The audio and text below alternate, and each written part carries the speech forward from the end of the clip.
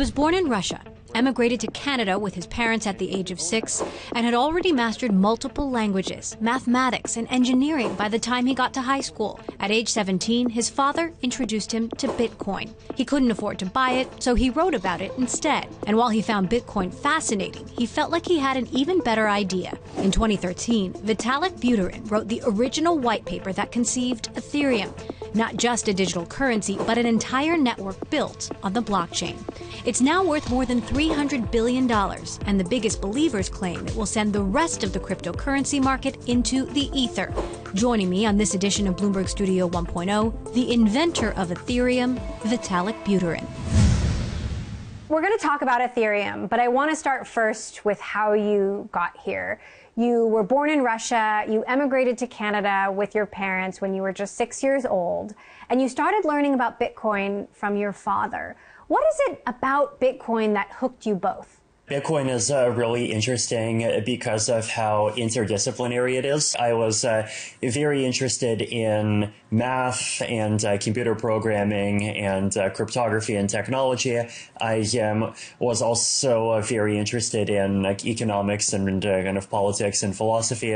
And Bitcoin just happens to be this interesting fusion of all of these things, right? And at the same time, it's not just a piece of code that's there for fun. It's not even just an app. It's something that's really intended to have a very big and meaningful impact on how the world works. And so I think just having both of those aspects together definitely made Bitcoin very interesting to both me and my dad. As I understand it, you didn't have enough money to mine, so you wrote about it instead. And in 2013, you wrote the original white paper that became the basis for Ethereum. What was it that sparked that original vision?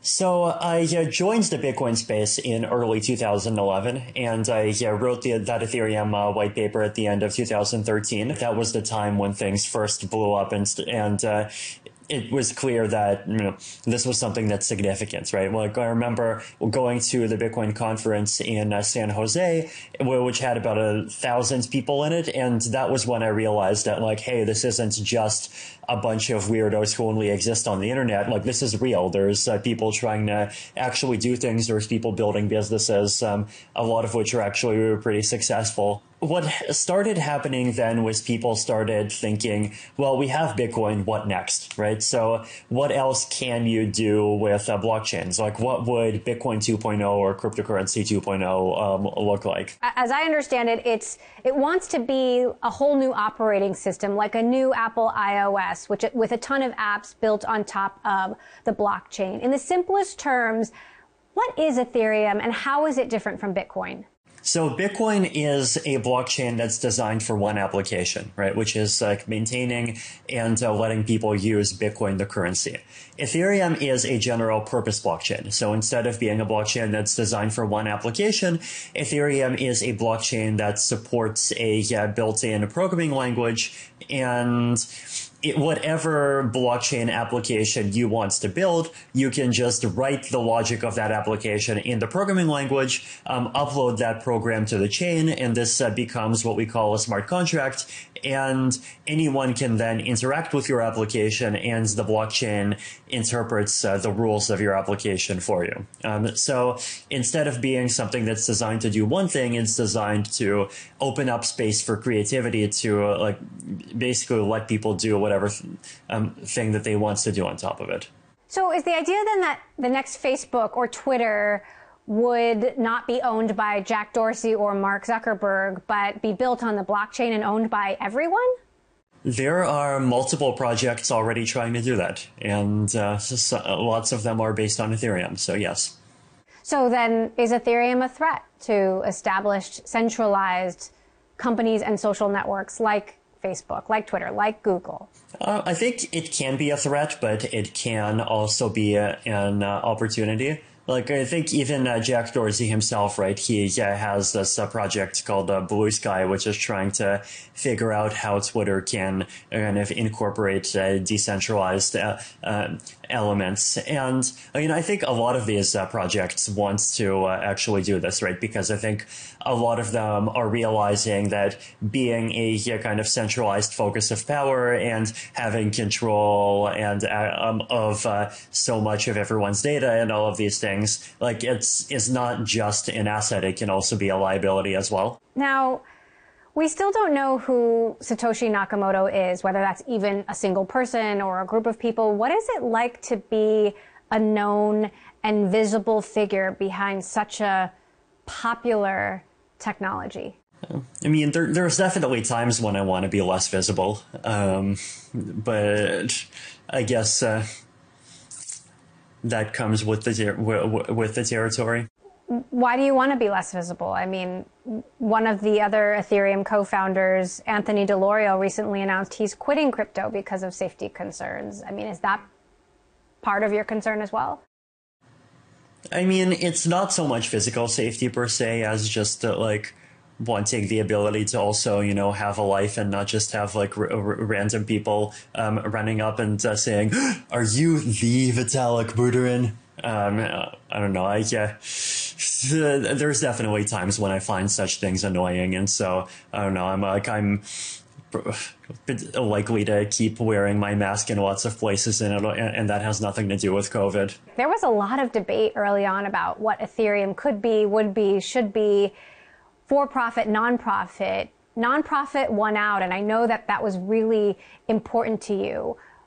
Why did you want Ethereum to be a nonprofit, and how did you come to that decision?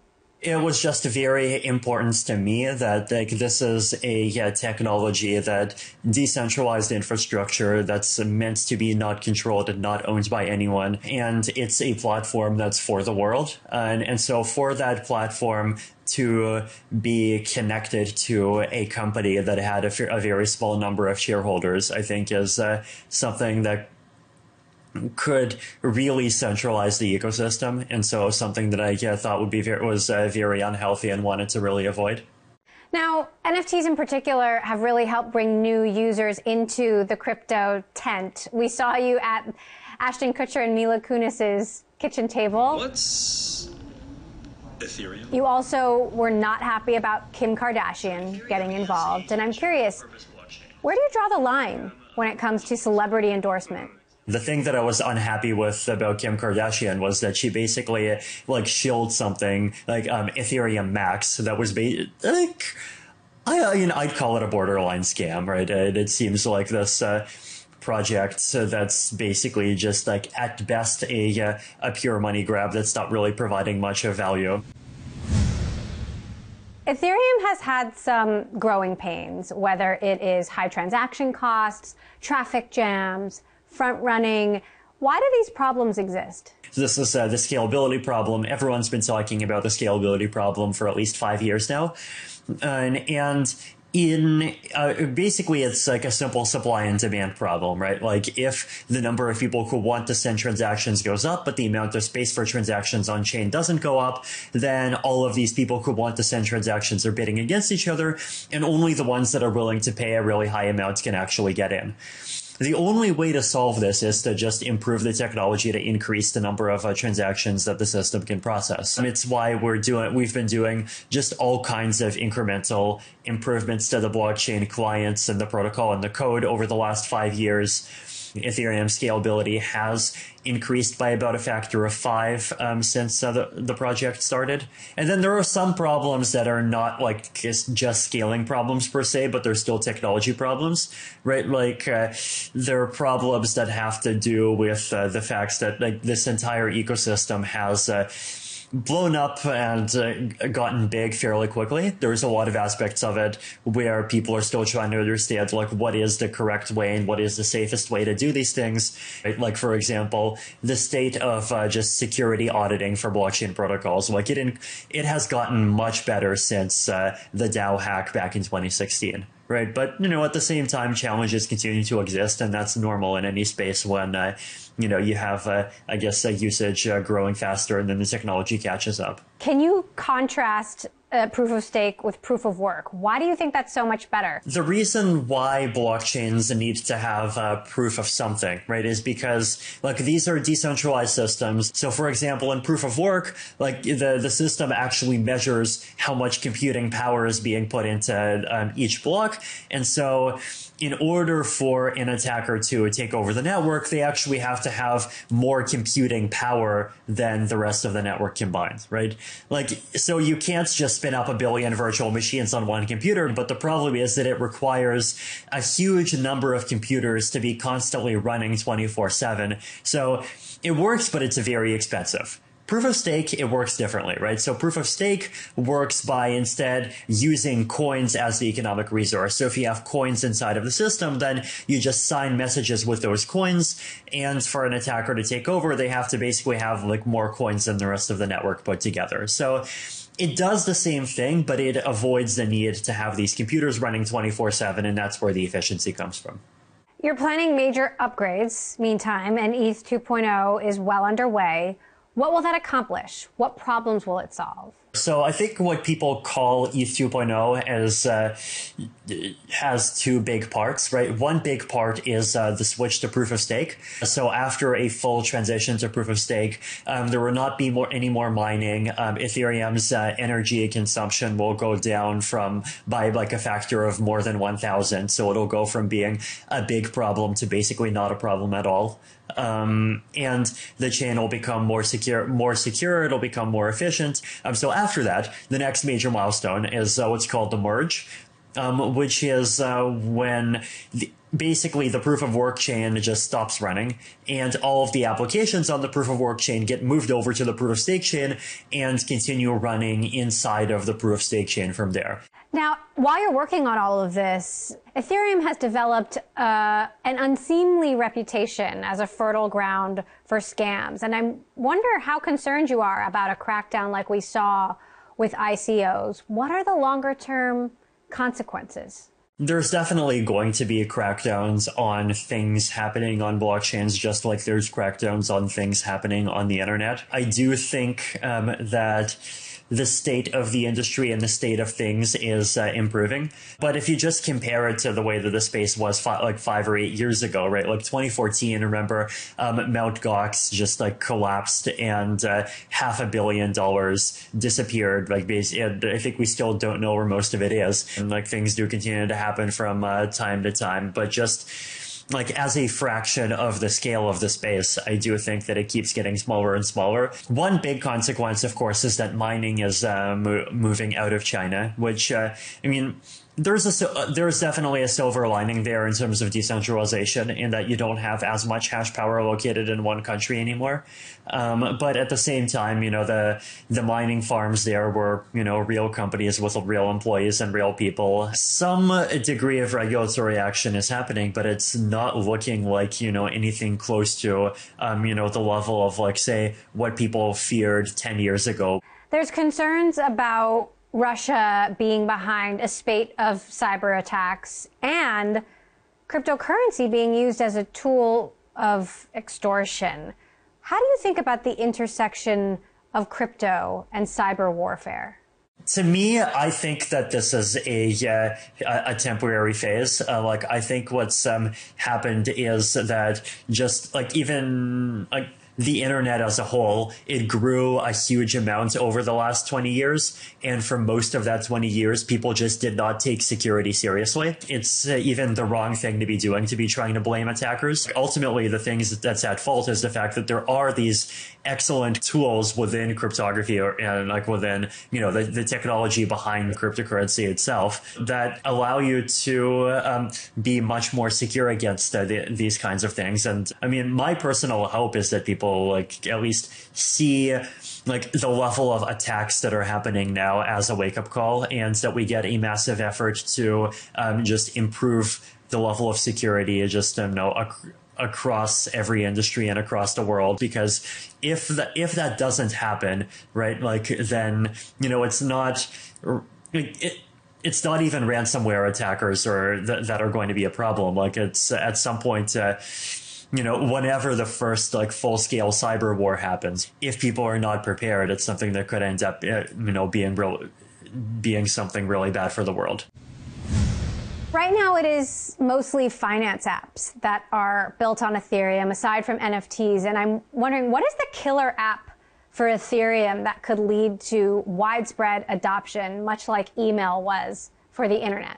I think there's a few candidates. DeFi is obviously one of them. I think the blockchain-based financial things have always been attractive because the traditional financial system just sucks more than traditional centralized tech, right? Like, if I send an email to, someone in Guatemala, then they're going to receive it in 1 second. With finance, you can't even say that. A lot of people and companies, even today, just to use cryptocurrency to send money internationally. Outside of finance, think one interesting area where I think blockchains might go. You notice that in order to access your assets in Ethereum, you need to have an account. We're getting to the point where there's a lot of work that's been done on making these accounts very secure. And so instead of just being accounts that hold money, like these turn into like fully blown profiles, right? And once you have profiles, then you can start doing decentralized social media on top of that. The social and financial things that you can do with that, like even working together, is something that I think could be really big. Now, whether Bitcoin, Ethereum, or the blockchain really are changing the world seems to be an ongoing debate. Is crypto the future, or is it a fad? I think it's the future that contains fads, much like the internet was the future and the internet contained fads. There's definitely specific kinds of applications that do get overhyped from time to time, like ICOs back in 2017, and then certain kinds of DeFi right now. But at the same time, there's other DeFi projects that really are valuable. There's a combination of both, right? And figuring out which is maybe it's something that's difficult to see ahead of time, and it's something that we as an ecosystem are going to find out. So the crypto skeptics, many people that are admired in the financial world, Jamie Dimon, Warren Buffett, are they just wrong? A lot of them have definitely been just wrong already, right? They expected even back in 2013 to 15, at least some of them, to see blockchains and cryptocurrency fail and go down to zero in price and just not get any more interest completely. And even today, they've already been far more successful than any of them expected. So I can see how people in traditional finance, or at least some of them, can be inclined to kind of not see the value of blockchain-based finance immediately. There's a lot of people, even in traditional banks, that see the value that blockchains provide and have been trying to come up with things and work with them. One of them is Jack Dorsey. Jack Dorsey recently announced Square is creating a new business focused on decentralized financial services based on Bitcoin, using Bitcoin. What have you learned about Jack Dorsey's plans? Does it seem like he's building something that sounds a lot like Ethereum? I'm skeptical about these decentralized finance on top of Bitcoin type of projects. Basically because the difference between Bitcoin and Ethereum, right? This is that on Ethereum, there's native functionality that allows you to essentially directly put either ETH or Ethereum-based assets into these smart contracts, into these lockboxes, where there's then arbitrary conditions of any kind that can then govern how those assets get released. Bitcoin does not have that functionality to the same extent. Jack is basically going to have to essentially create his own system that enforces those rules. And then on the Bitcoin layer, the Bitcoins will just have to be owned by probably a multi-sig wallet controlled by either Jack or the participants in the system. It looks similar, but it'll end up being something with a much weaker trust model. Right? I really think that, this is the whole reason why Ethereum started as an independent system in the first place, right? There's technical limits to your ability to kind of graft new functionality onto a system that's not powerful enough to support that new functionality. Facebook's Mark Zuckerberg is also making some big moves behind the metaverse. And what do you make of them wading into this decentralized world? Could they replicate some of the same problems that we see in Facebook and Twitter today? I think Mark is clearly trying to figure out what the next stage after the internet is and actually get into it and create it. But before the rest of the world goes in some different direction, and Facebook is sort of left in the dust and becomes one of these kind of previous generation old world companies. So we've seen Facebook try to get into the crypto space with Libra, though. I think in the end, Libra did end up being possibly the wrong approach, because the problem that someone like Facebook has, right, is that a lot of people mistrust them. And so building their own platform, I know they tried really hard to create something that's a consortium with all these different industry participants, but at the same, even that was not enough, right? And there's just a huge amount of mistrust of them. But with the metaverse, I guess the thing that happened during the pandemic is that we've basically very quickly switched from a world where the physical world was people's kind of primary center of experience, and the internet was this new add-on, to a world where the internet really is the center of people's experiences. And so we basically are spending most of our time in a virtual world. And the question is just, what level of quality does that virtual world have? So Ethereum in 5 years and 10 years, where is it? Hopefully running the metaverse, but I guess we'll see how it goes. You've got a lot of people out there, a lot of people who are trying to understand cryptocurrency, who are placing their bets. What's your prediction for Bitcoin? Does it replace the dollar? Does it exist in 50 years, or is it something else? And then similarly, what's your prediction for Ethereum? Because a lot of investors are choosing to hold both, or one or the other.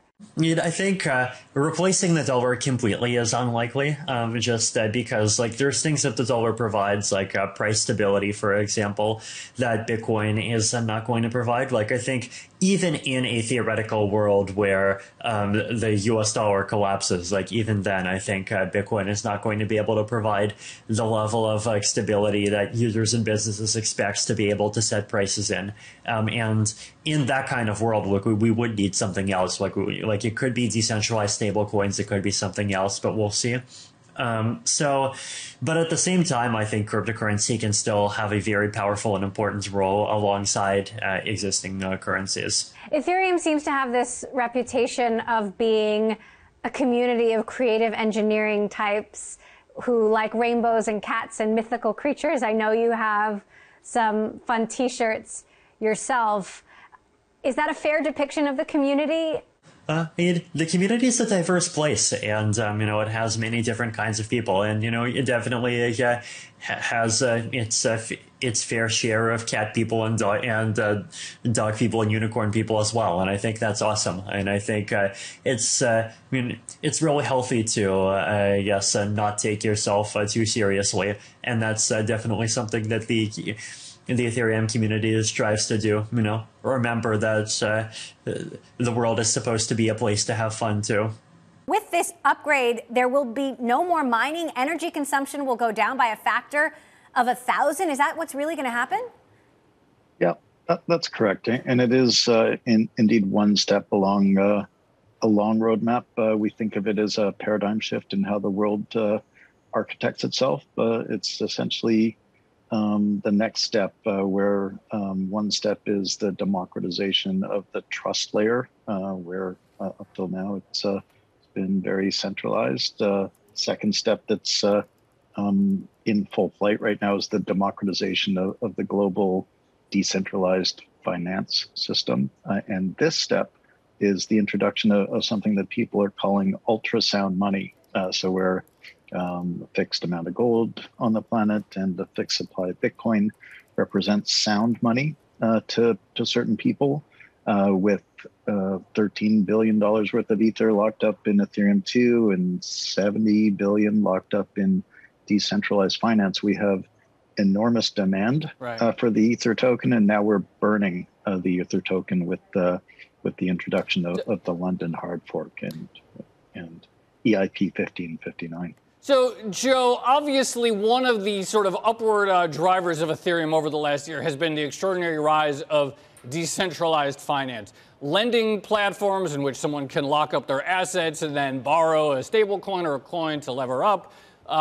Things that represent sort of equity. In the Ethereum world, they're often called governance tokens. Yesterday, we heard Gary Gensler talk about, look, a lot of these things, if they look like equity, they might get treated like equity. Is that a risk that there is a lot of activity on the Ethereum network that's de facto equity, but not currently complying by any sort of recognizable SEC regulations? So I think it's certainly the case that there are projects out there that would be considered unregistered securities from the perspective of exchanges who are already looking at their listings. Some of those tokens can be delisted. There is a notion that the SEC introduced, Bill Hinman introduced that of sufficient decentralization. And so many of these projects, Ethereum itself was defined as sufficiently decentralized, and the Ether token was deemed to be not a security. And many of these projects are moving really rapidly and have had on the roadmap for a long time, decentralizing themselves. And so I think we'll see an orderly cleanup of some projects that look more like securities, but many projects are indeed very decentralized already in their governance. Now, Ethereum is not a digital currency, more like a whole new operating system powered by the blockchain, but it's still just as volatile as Bitcoin. Do you see Ethereum surpassing Bitcoin someday? And do you see less volatility after this upgrade? Yeah, so the Ether token we think of as a crypto fuel. It has characteristics of a cryptocurrency, but it's used to pay for transactions and storage on the network. And the Ethereum ecosystem surpassed the Bitcoin ecosystem long ago in terms of the amount of developer activity, in terms of transaction number per day, in terms of transaction value, in terms of the number of tokens that are in existence and issued on the network. And Bitcoin is a brilliant use case. I think of it as a fractionalized NFT in its own right that many people can own.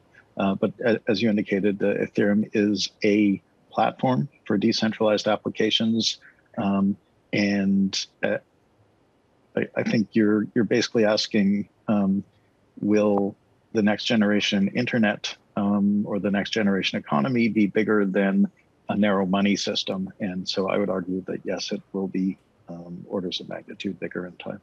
So the sound money, or the digital sound money meme, so to speak, originally pushed by Bitcoiners. Now you're saying that after the the EIP 1559, that ETH will have similar characteristics. That being said, I mean, you're influential. Consensys is influential within Ethereum, of course. Vitalik is very influential. Bitcoin doesn't have that. There's no individual or company that could say, you know what, we're going to hard fork. And if you don't upgrade to the new rules, then your node and your coins aren't going to work.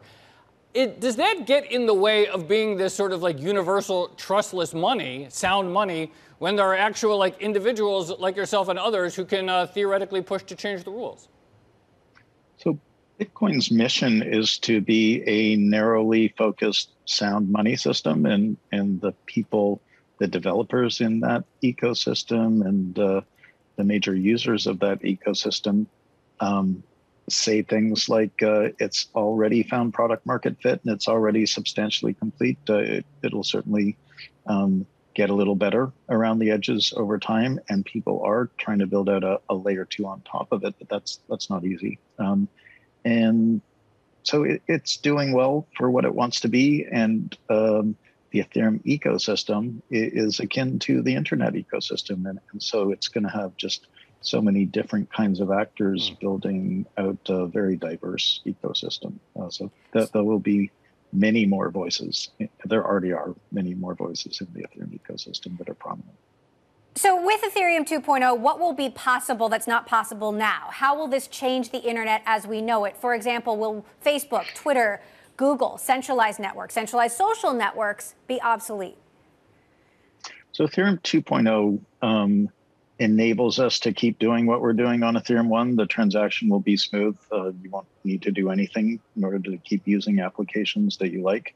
Ethereum 2.0 will bring, as Vitalik indicated, roughly 1,000-fold reduction in the energy utilization footprint, much cheaper transactions.